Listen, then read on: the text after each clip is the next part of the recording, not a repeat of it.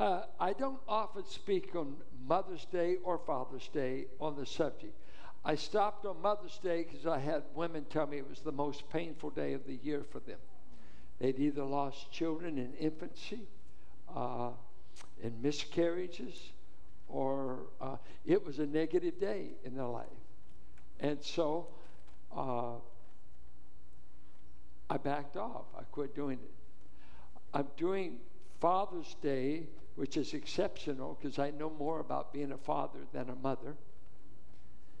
And I feel led of God to do it. So let me read you one of the most marvelous stories in all of literature. It will never get better or more moving than Luke 15.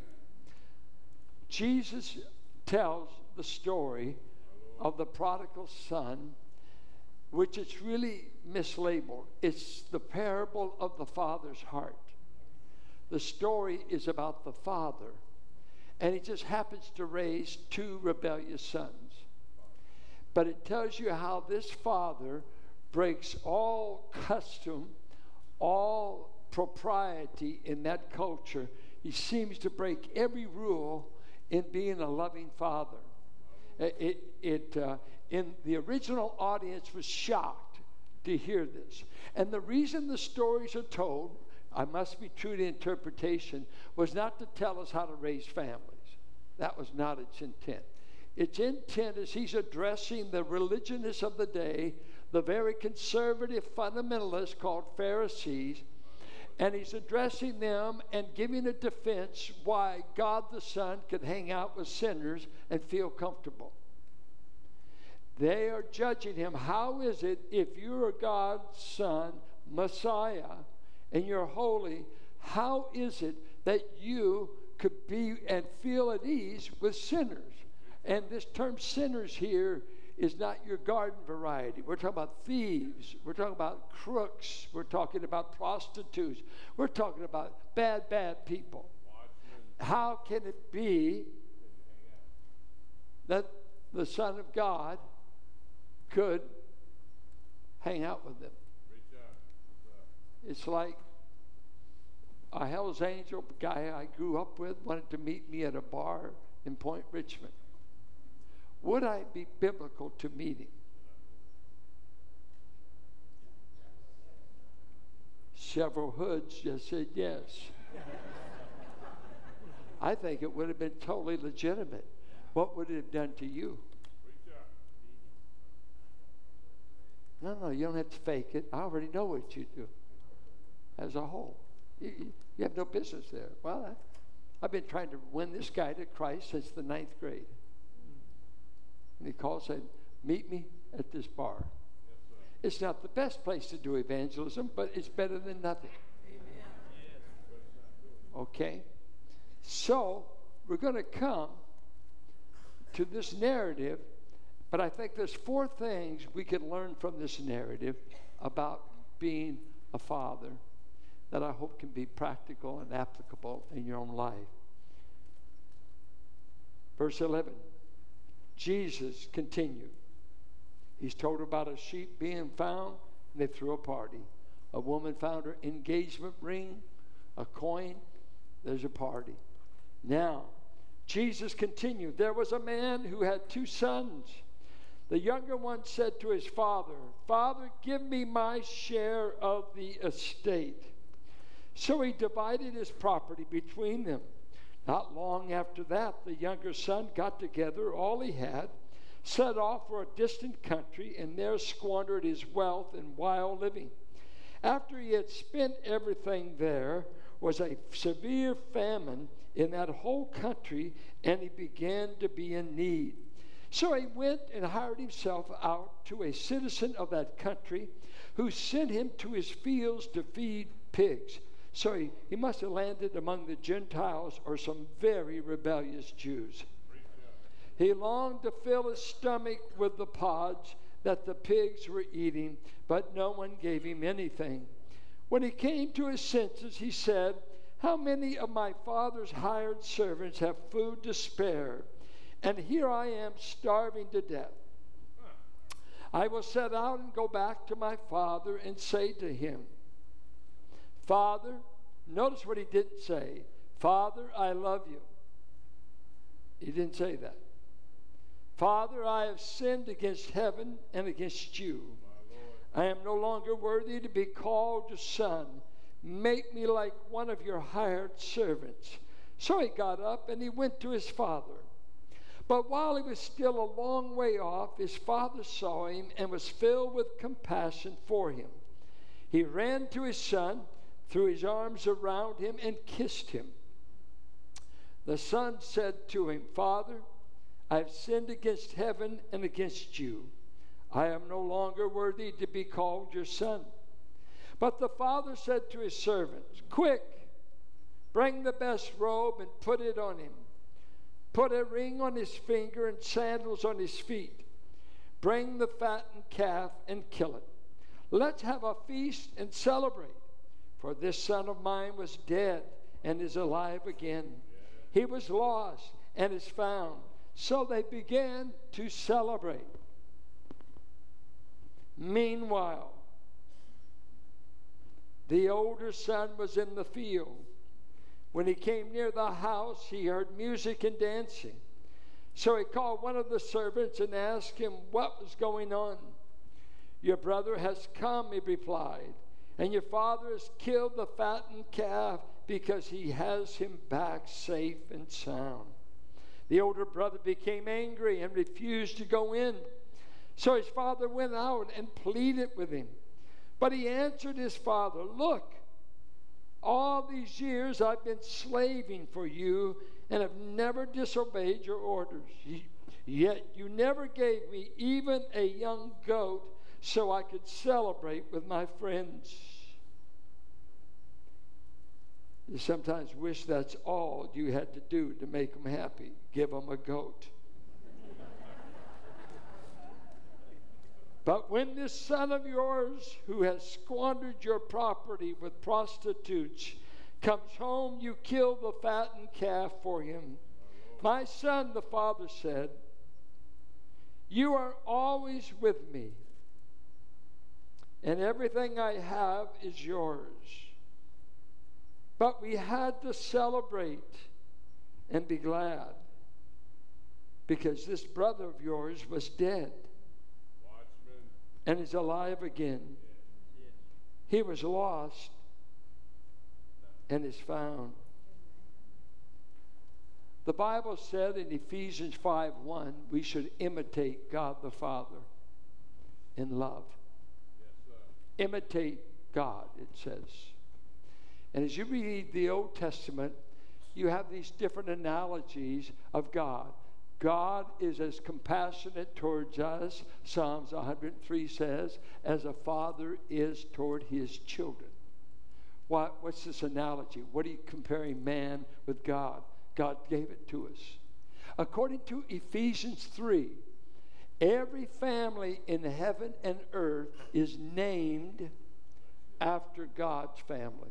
And that word name there means takes its nature and character from the family in the heavens. That's a profound verse. Every family in heaven, so what family's in heaven? As far as I understand, the Trinitarian family. The Father, the Son, the Spirit. And on the earth, they all derive the template, the parable, the outline of what family is to be like is modeled after the family of the Trinity. So family life is meant to reflect God the Father, God the Son, and the Holy Spirit. An amazing statement in Ephesians 3. All family life is to be modeled on husband-wife relationship. Hey, husbands, love your wives as Christ loved the church. Wives, submit to them as the church submits to. This is a great mystery, but I'm talking about Christ and his church, and I want to emulate it between family life. It's right there, the model. The mystery is nobody ever knew that marriage was patterned off the Trinitarian family relationship, or that Christ and his church. They had no clue of such a thing. But you've got Hebrews 12. He disciplines as a father. So now we come to this story, and there's 4 things I see in it that I think will be applicable to us who are fathers and raising children. The first thing is unconditional love, unquestioned. I wish you realized the shock the story had on the Pharisees. It is an outrageous, insulting story to their ears. They're not used to this. This is patriarchal home. Under the law of Moses, they were said to stone a rebellious son. Did you ever read that? It's in the Bible. Now, because they were living under Rome, they were not allowed to do capital punishment. That's why even killing Christ, they had to go through the Romans to get to do capital punishment. But if you were back with Moses under a theocracy, you could stone your child with the village elder's help, and there would be no question. The big issue we have, even as we raise families, what did God hand you from the womb? A wonderful, saved, godly child. Do they begin? I grew up with a proverb that goes this way: train up a child in the way they should go, and when they get old, they won't depart from it. And we took that as a promise of salvation. And the issue was, if you raise them right, they will turn out right. Anybody grow up on that? Some of you are ashamed to raise your hand. But yeah, we grew up on that. That's not true. Proverbs 17:21 says, the mother of a fool has great sorrow. When do they start being a fool? From the womb. What corrupted Cain to kill his brother? Nature, not nurture. But we had a whole generation of us that said, if I do everything right, my kids have to turn out right. And guess what? They turned out the way they chose to be, and you've lived with a ton of guilt ever since. I must not have done things right. No, you should have never had them. Because you gave birth to sinners that are strong-willed as you, and they picked their way. It's not nurture, it's nature. Nurture has, but have you ever seen a good child come from a bad home? Okay, and I've seen bad children come from good homes. So there's a lot out there on this matter of how should our home go. We start with this dad. The boy comes one day and he said, Dad, if I gave a vernacular of what he said, it'd be like this. He comes, Dad, I wish you dropped dead so I can get my inheritance. That's literally what he was doing culturally. When he said, give me my inheritance, nobody asked for an inheritance while the parent was alive. It seems in the story there's no mention of the mother, but the very request was a death wish. Dad, I don't love you, but I'd sure like to have your property. That's what he's saying. And the shocker is, instead of forming a stoning committee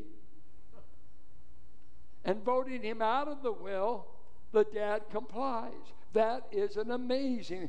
I'm sure the Pharisees were scratching their heads and saying, you idiot. The boy deserves to be killed. But he says to his dad, no love lost. You know what? I'm tired of being your son. I don't like you that much anyway, but you could at least give me my share of the inheritance. Younger son, the older son got 2/5.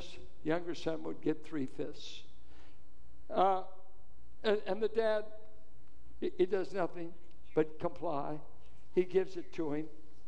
And so he goes out, spends everything with prostitutes, winds up with Gentiles, I think, with running around with the hogs, brings family shame, family dishonor. There's everything about this boy that deserves to call him a jerk. And his older brother is in the same category, and we'll see why. What does God want from you when he gave you sinners to raise?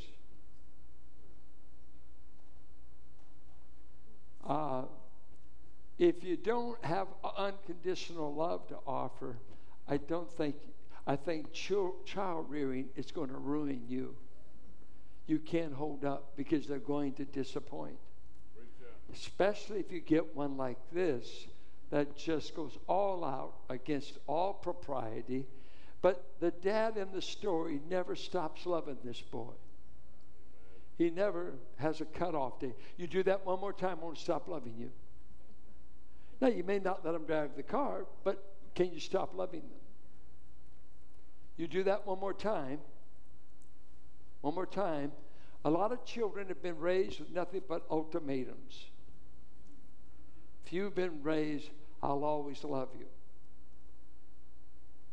And especially the men are the worst about it. That's why the boys always love their mother more than the dad. Because the dad is the disciplinarian, supposed to be.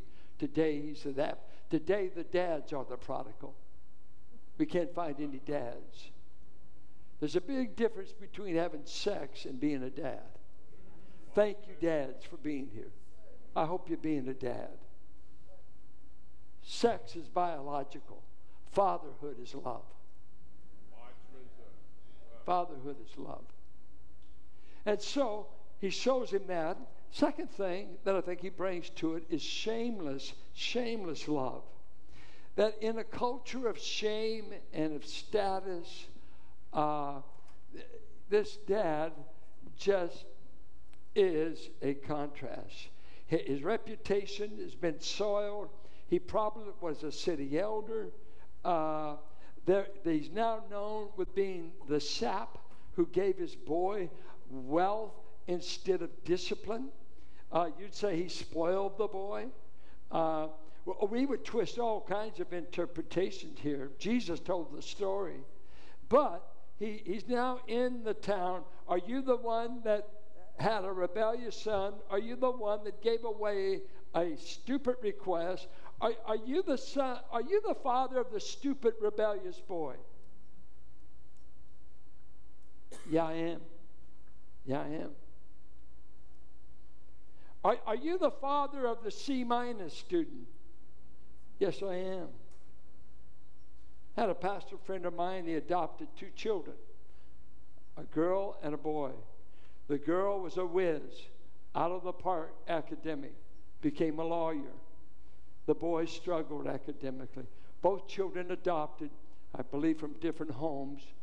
Raised the boy, struggled academically, struggled with grades. And he told me, I had to say twice as much to my boy as my girl. Dad loves you no matter what grades you make. The A student was easy. You're bringing me honor. You're bringing me status. I am the proud father of a 4.0 student. My girl's off the chart. Over here, my boy's struggling to pass. Who do I love the most? Well, here this dad seems to be shameless, and he became known, I think, for this one thing. Watch what it says in verse 20. After the boy has gone broke, he sinned. Hunger is what makes him think of home, not his love for his dad. It never does say he loved his dad. I'm hungry. Dad, could you make me alone? I'm thought of you and Mom. What do you want? How much you need this time? You don't love your daddy. You already proved that. You wish me dead. But this old dad was known in the village of standing at the entrance of the roadway. This wasn't a city. This was a village. One road. He was known for the daily watch. Because when the boy finally comes, soiled by the hog pen, soiled by the prostitutes, soiled by the reputation, soiled by being a jerk and a rebel. It says the dad saw him a long ways off. So the dad wasn't casually look. No. Dad had a daily ritual. Will he ever come home? I'm looking. You only know that when you let your kids take the car at 16 and you're watching at the door. When are they coming home? Did they wreck the car? Are they all right? What have they done? You got to be a parent to know that watch. Especially if your girl goes with a guy that you think looks like a thug. Oh boy, I want to go on the date. Kept watching. Finally, he sees the figure of the boy. He's coming. He stinks. He looks tattered. Probably has the manure and the slop. If you've been around pigs, it's messy. And he watches him. And of all things, when he saw him, his heart was filled with compassion. Instead of hate, I'm going to tell him off. I'm going to let him know the family rules. And what are you coming back for? None of that. That's you and I. We want to, our pride, we're going to set him straight. None of this is on this father's heart. I'm going to show him compassion. And when he comes, he ran to his son, threw his arms around him, and smothered him in kisses. It's a present tense. He kissed and kissed and kissed and kissed. Kenneth Weiss said he kissed him gently. Some translations, he smothered him with kisses. Now, he hadn't taken a shower. He hadn't got clean enough to be kissed. But love knows how to kiss even when they're sloppy, even when they're soiled. And he did something. I've said it before. In the Orient, you don't owe men in positions, kings, priests, rulers, and senior citizens don't run to youth. They don't run to youth. They're wearing long robes. They could trip. It's just a matter of age and honor. You don't run to youth. By the way, youth, I don't have to get up for you, but you ought to get up for me. If you were taught anything. That's right. My kids were never allowed to stay seated when adults came in the room. That's called respect. That our culture knows nothing about. Everything's cool. No, it's disastrous. It is still nice to open a door for a woman. Carolyn makes me eat those words. Because Dr. Walford said you could always tell a Dallas man, and we're listening, he always gets the door for his wife. And one day, we're going to the car, and she's going ahead. She said, "Where's my Dallas man?" I said, "I'm a Bay Area man."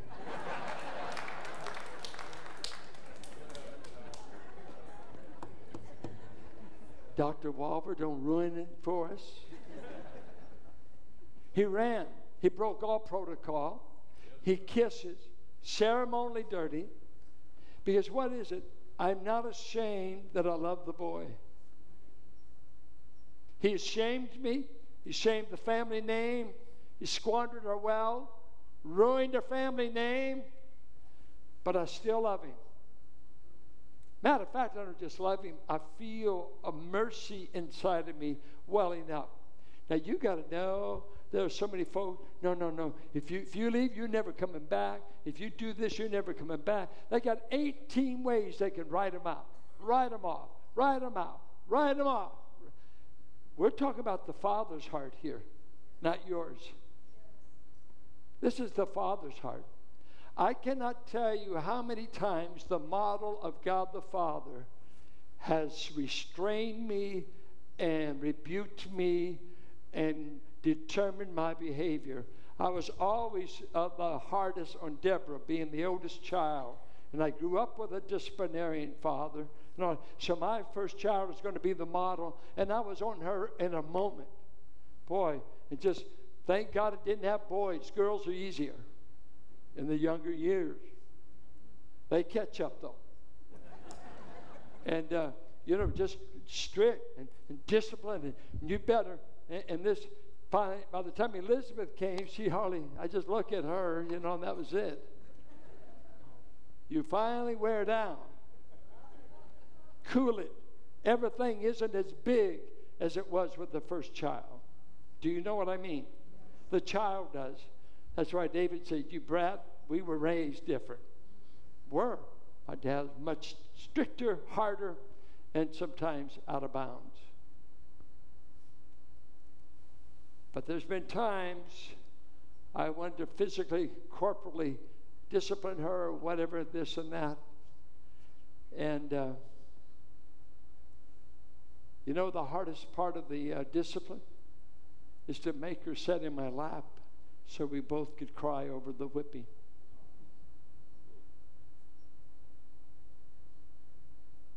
That was the hardest. That it broke my heart. I didn't have children to beat on them. I didn't have children to spank. I had children to love. If the spanking is for their good, and it really ought to happen in the younger years, that do they think you care? Don't spank your children in anger. There's never a place in the Bible that said that you ought to spank in anger. You ought to spank to teach. Spank to teach. Speak to change behavior. Rebuke, verbal, instruct. But here the dad, I'm going to run to him. I'm going to smother him. And he's right there in this small village. All of this is being observed. And so he says, the Father happens to love you, and he's not ashamed to say he loves you. Dave King, when he used to be in this church, got me to go to a Bible study in San Quentin. And we went there, and there's about 20 men in the Bible study. We all just sat with chairs like in a half circle. And we were there, and I was doing a Bible study on Romans 5 that night. That while we were yet ungodly, while we were still sinners, while we were weak, at the right time, in the Greek, in due season, and it's a word kairos, it means right opportune moment, Christ died for us. I was in that study, and these men were in there for various crimes, everything from killing to other things. At one moment in that study, I remember saying, men, I want you to bring up the worst thing you've ever done. Hold it in your mind until I tell you to let it go. Just bring it up. Conjure up. Killing, robbery, rape, whatever put you in San Quentin. I want you to think on it right now. Just hold it, though. And all of a sudden, you start hearing men groan. And this one man, he finally yelled, I said, how long do I have to hold it? It's killing me. I want to let it go. And I said, I want you to imagine it's at this point that Jesus decided to walk to the door and say, I'll go to the cross for you. For when we were at our worst, at the right season, at the right time, not when we were in church, not when we got baptized, not when we gave an offering, when we were the worst we could ever be, he said, I'm going to pick this moment to take your place. This is called shameless love. I'll make you mine by bearing your shame in a shameful death next to the city dump of Jerusalem, because I will be treated like a dog. They said, we don't want you in the city limits. So they put me outside the city limits where the dog eat the corpses. I bore your shame on a cross. Everything on the cross is considered to be under a curse. God is not ashamed to say he loves you. And he knows the worst thing you've ever done. the worst thing you've ever done. And he stepped into the scaffolds and let the guillotine fall on him. I want to die for their worst behavior. This is the shameless love of God. And he said in Romans 8, for if God did not spare his only begotten Son for you, will he not with him freely give you all things? God's already done the hardest thing in the world to love you. The rest is easy. The Father had a shameless love. Thirdly, the Father's love was forgiving and celebrative. He not only forgave him, but he threw a party. Have you ever seen people, you could just pick it up. You say, how you getting along with that person? No, I forgave him. Yeah, that's done. I just don't want to ever see him again. We won't be going to lunch anymore. Oh, and you said you forgave them. When God forgives, he throws a party. You don't get it. When God forgave you, he threw a party in heaven. And I think back in 58, 15th and Cutting, you mean to tell me heaven threw a party the night a 14-year-old boy went forward and accepted Christ? He said, that's what I did. I expect you to throw a party if you find a sheep. I expect you to throw a party if you find a coin. And you better believe when I find a son, I'm going to throw a party. God is a party God. He throws a party when sinners come home. He's a party. He forgives. He celebrates. And that is love. I can't imagine throwing a bash in the neighborhood for the son that shamed me, for the son that rejected me, for the son that wished me dead.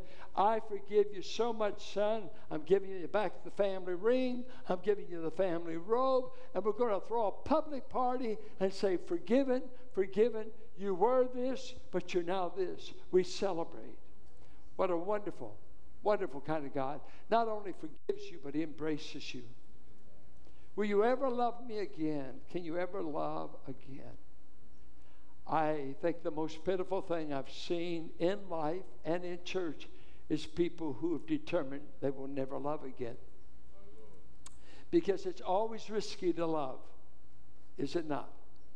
Isn't one of the craziest things in the world to meet a guy, fall in love, and agree to have children, and you don't have a clue of what they're going to be? Why did you do it? I was in love. And you were. But what a risk you took. It was C.S. Lewis said, if you dare love anything, you run the risk of being disappointed. He said, love an animal and they can die. Love a friend, they can die, they can move, they can whatever.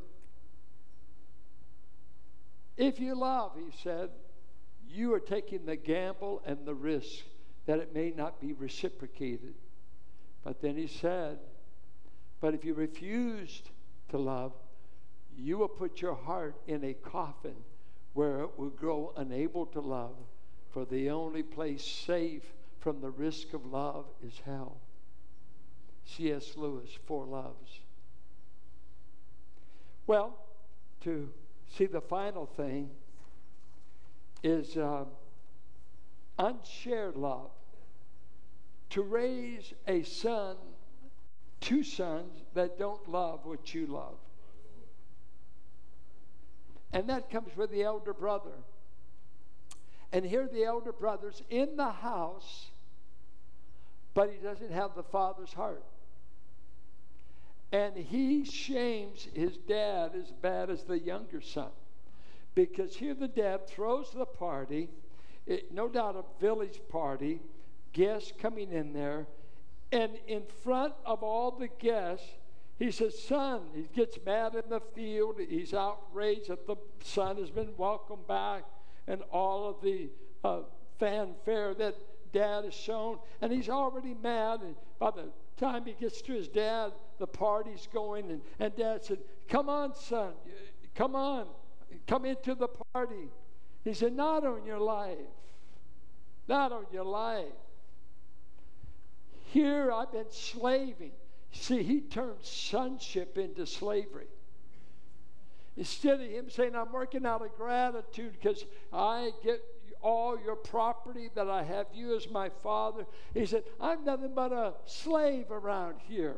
Wait, had not Dad fed him? Had not Dad blessed him? Had not everything he had in his life came from the same Dad? Yeah, but no, I'm just in it for what I get, and I don't like the fact you gave away a portion of the inheritance.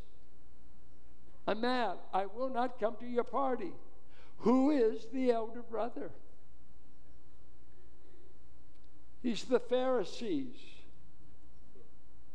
Jesus said, I've come to welcome sinners home. I've come to save. And you Pharisees and Judaism, you don't join with me in throwing a party that I'm saving prostitute, tax collectors, and people that don't fit your category of being acceptable. I keep loving them, reaching out to them, saying, God loves you, God wants you. You can't have God loving sinners. You got to judge them. You got to hold the line, you know. This is the God of Moses. This is the God of Mount Sinai. This is the God, you pick up sticks on the Sabbath and we will kill you.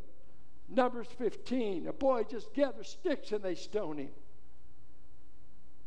And Jesus said, I've come to represent the God you've distorted.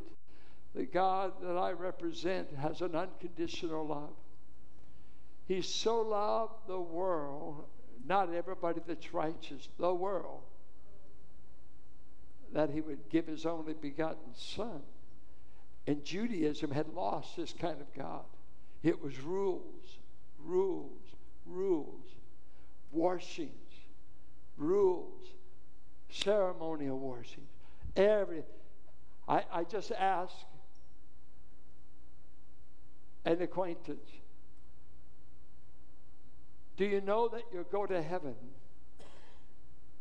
when you die? He said, I think about it every night.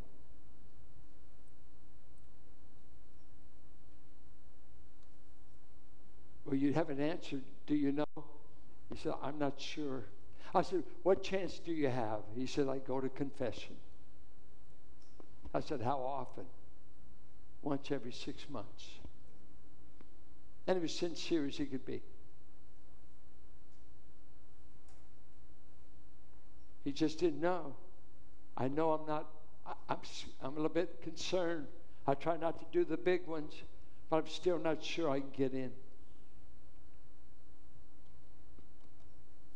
Unshared love. I think one of the most painful things I've seen is parents who can't leave an inheritance to kids who do not have their values. They don't want their money thrown away on women, drugs, this or that. Their money came to them from God. They have Christian values. And they say, I cannot give you my resources because I want it used for godly things. Or to raise kids in your home that say, I don't love Christ. I don't buy the Bible.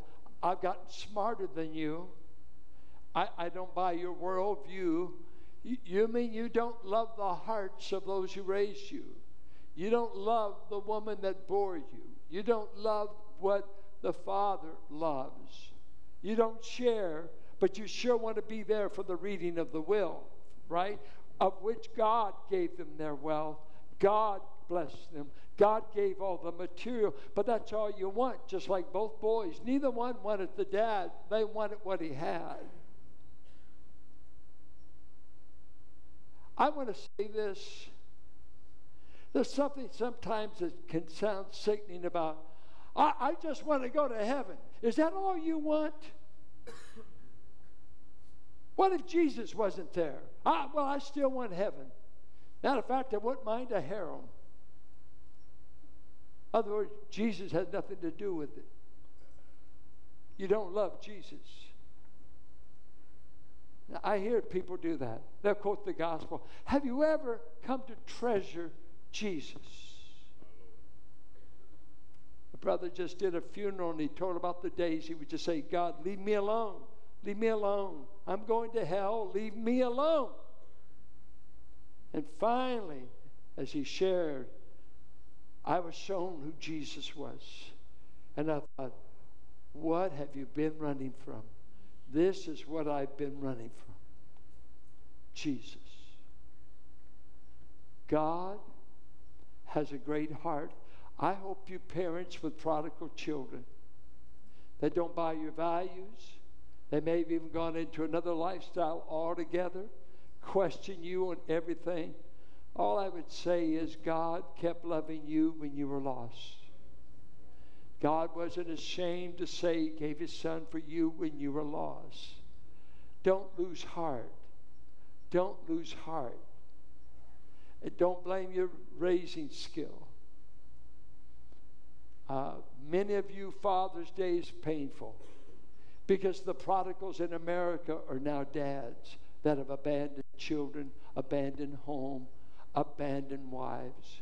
There's as many prodigal dads as there are prodigal sons. We can't find dads.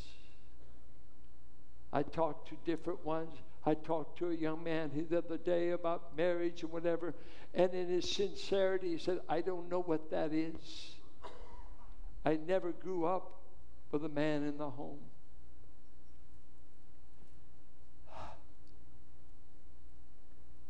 Some of you men might be the only fathers our young people know, if you've got enough room in your heart to include them. Is there enough room in your heart to love a boy or girl and treat them with fatherly love? Or is all your memories of a negative father? Or thank God for those of you that had a father that was kind, tender, and might have reminded you of God.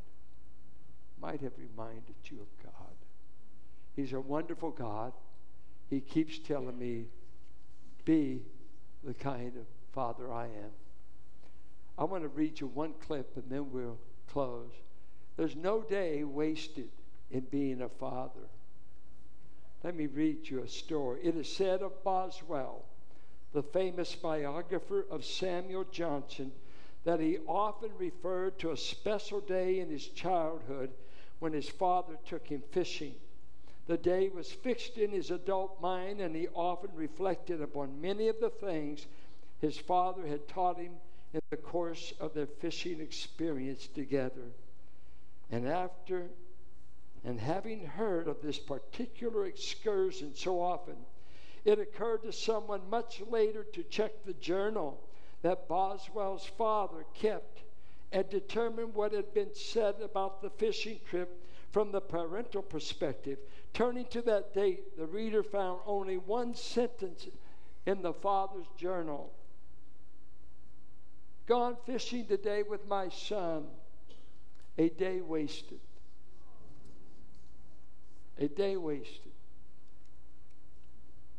Please redeem the moments. I tell of taking my girl, dropping her off at an airport, and all she wanted was another hour to talk.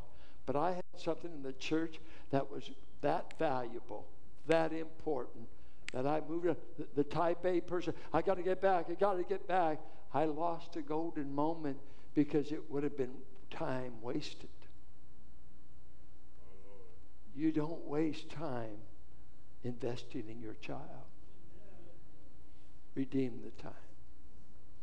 Our Father, help us to emulate you in all that we do, and especially in this matter of raising imperfect children, imperfect human beings. If we don't get your heart, Father, we don't have a chance to act, think, and be what we ought to be in a world full of disappointments, full of failures, full of people that may decide to leave us and use us. Help us to have your heart in our reaction to children, sinners, saints.